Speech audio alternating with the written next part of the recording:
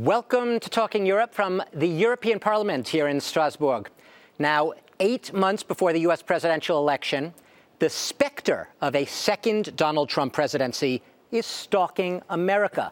Now, depending on whom you believe, the world's biggest superpower is either sleepwalking into dictatorship or everyone just needs to chill out.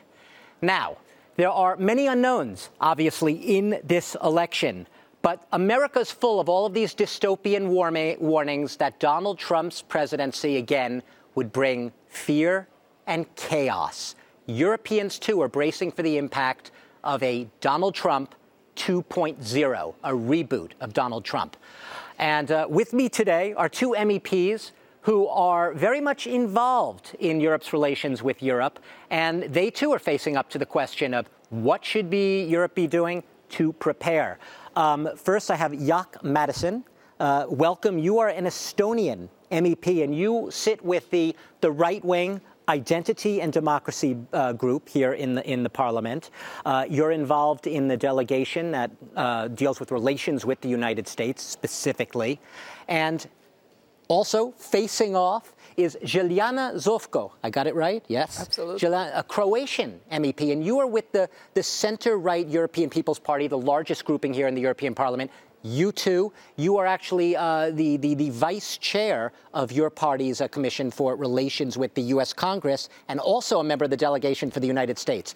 This is a mouthful, but just so you know, they both know the U.S., and they both have to face the prospect of Trump. Jaak, I'm going to cut right to the chase, okay? All right. Go ahead. You're sitting there humbly, okay? I see, but I have to ask you.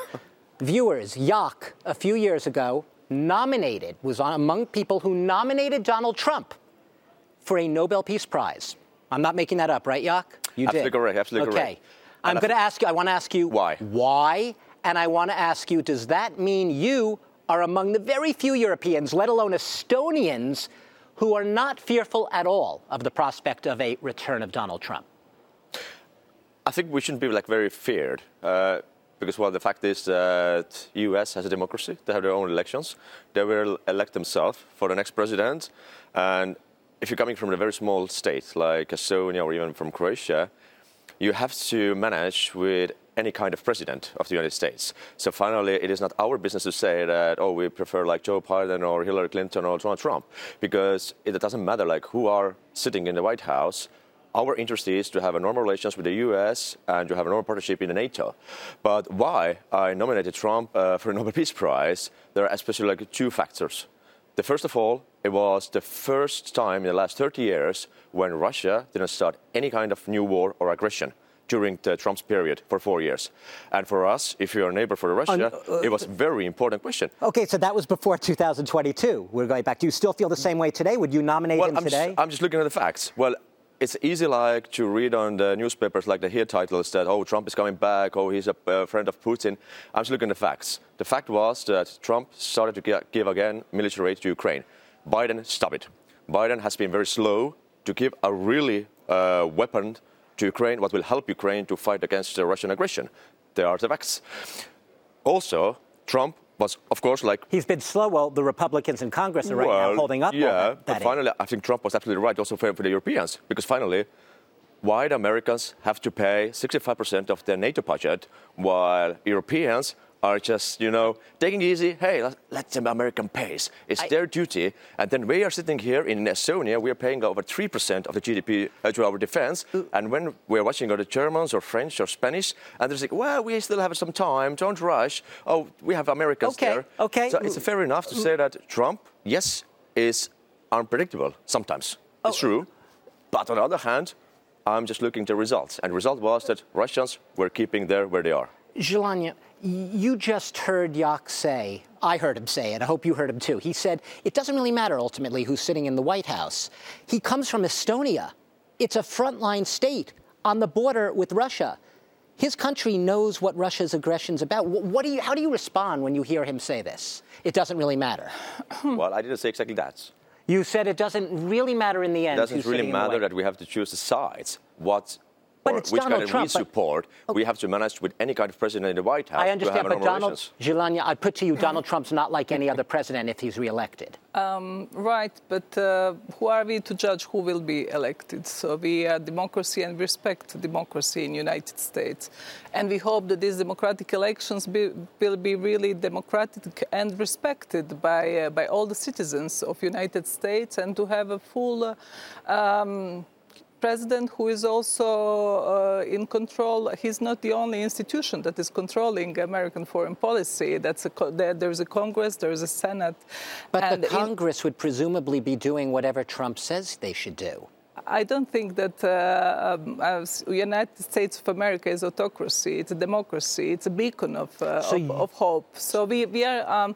What I'm doing on behalf of my group is I'm building bridges between Democrats and Republicans, and we have a chairman of foreign affairs delegations now that we are having this transatlantic legislative dialogue who is coming from the Republicans, and this is bipartisan delegation, and we are having good relations with both parties. So we are representative of democratically elected representatives of citizens, and we are not making distinctions, but we are trying to make the same lines, because for us the key issue is to have more investment in European defense, to have more seriousness about our own protection. And today, President of the Commission, Ursula von der Leyen, was talking about that. We are voting on the CSDP report on our common security and foreign policy.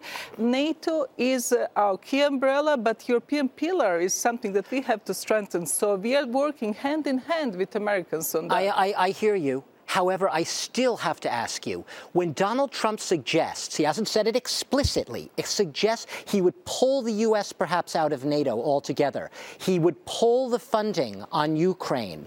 He would let Russia do what it wants with allies who do not pay up to their NATO dues. When you hear those statements, don't your eyebrows go up a little bit? That's unfortunate statements that I still presume are given in the election campaign. It's just political statements. It's campaigning. Absolutely, I don't consider them serious. And taking into account the conversations I had with the Republicans, that is out of question. And they're concerned as well about the situation in Ukraine, about Russian aggressive approach, and I can see bipartisan approach that they need us. They need to continue this fight to get Ukraine, freedom of Ukraine, and to finish off this war. So it's in the elections, I mean, everyone is saying all sorts of stuff. And for American public, I would not like to banalize it, but you are not using bureaucratic talks, and Trump is a populist. And Trump's a populist.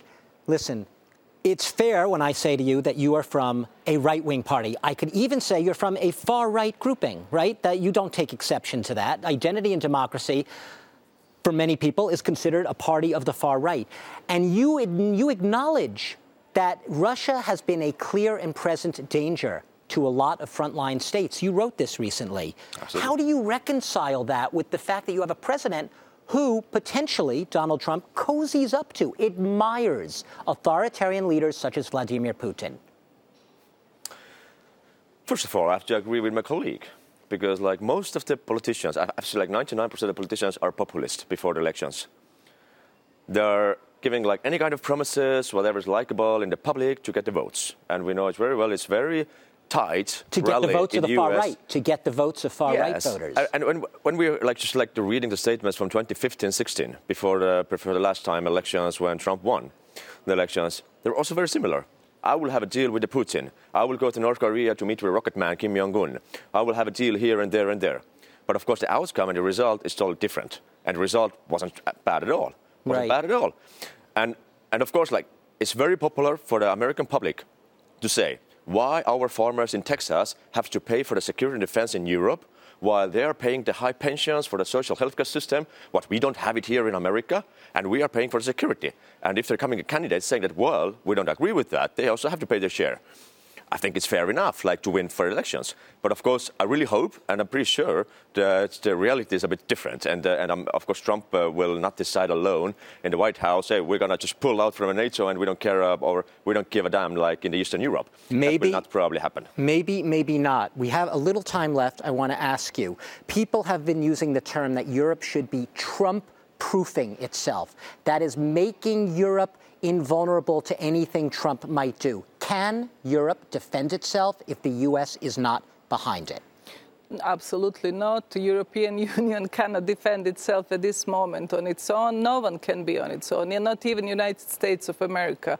So we have to build our security, continue building with our transatlantic partner. That include the United States, America, and all are like-minded partners.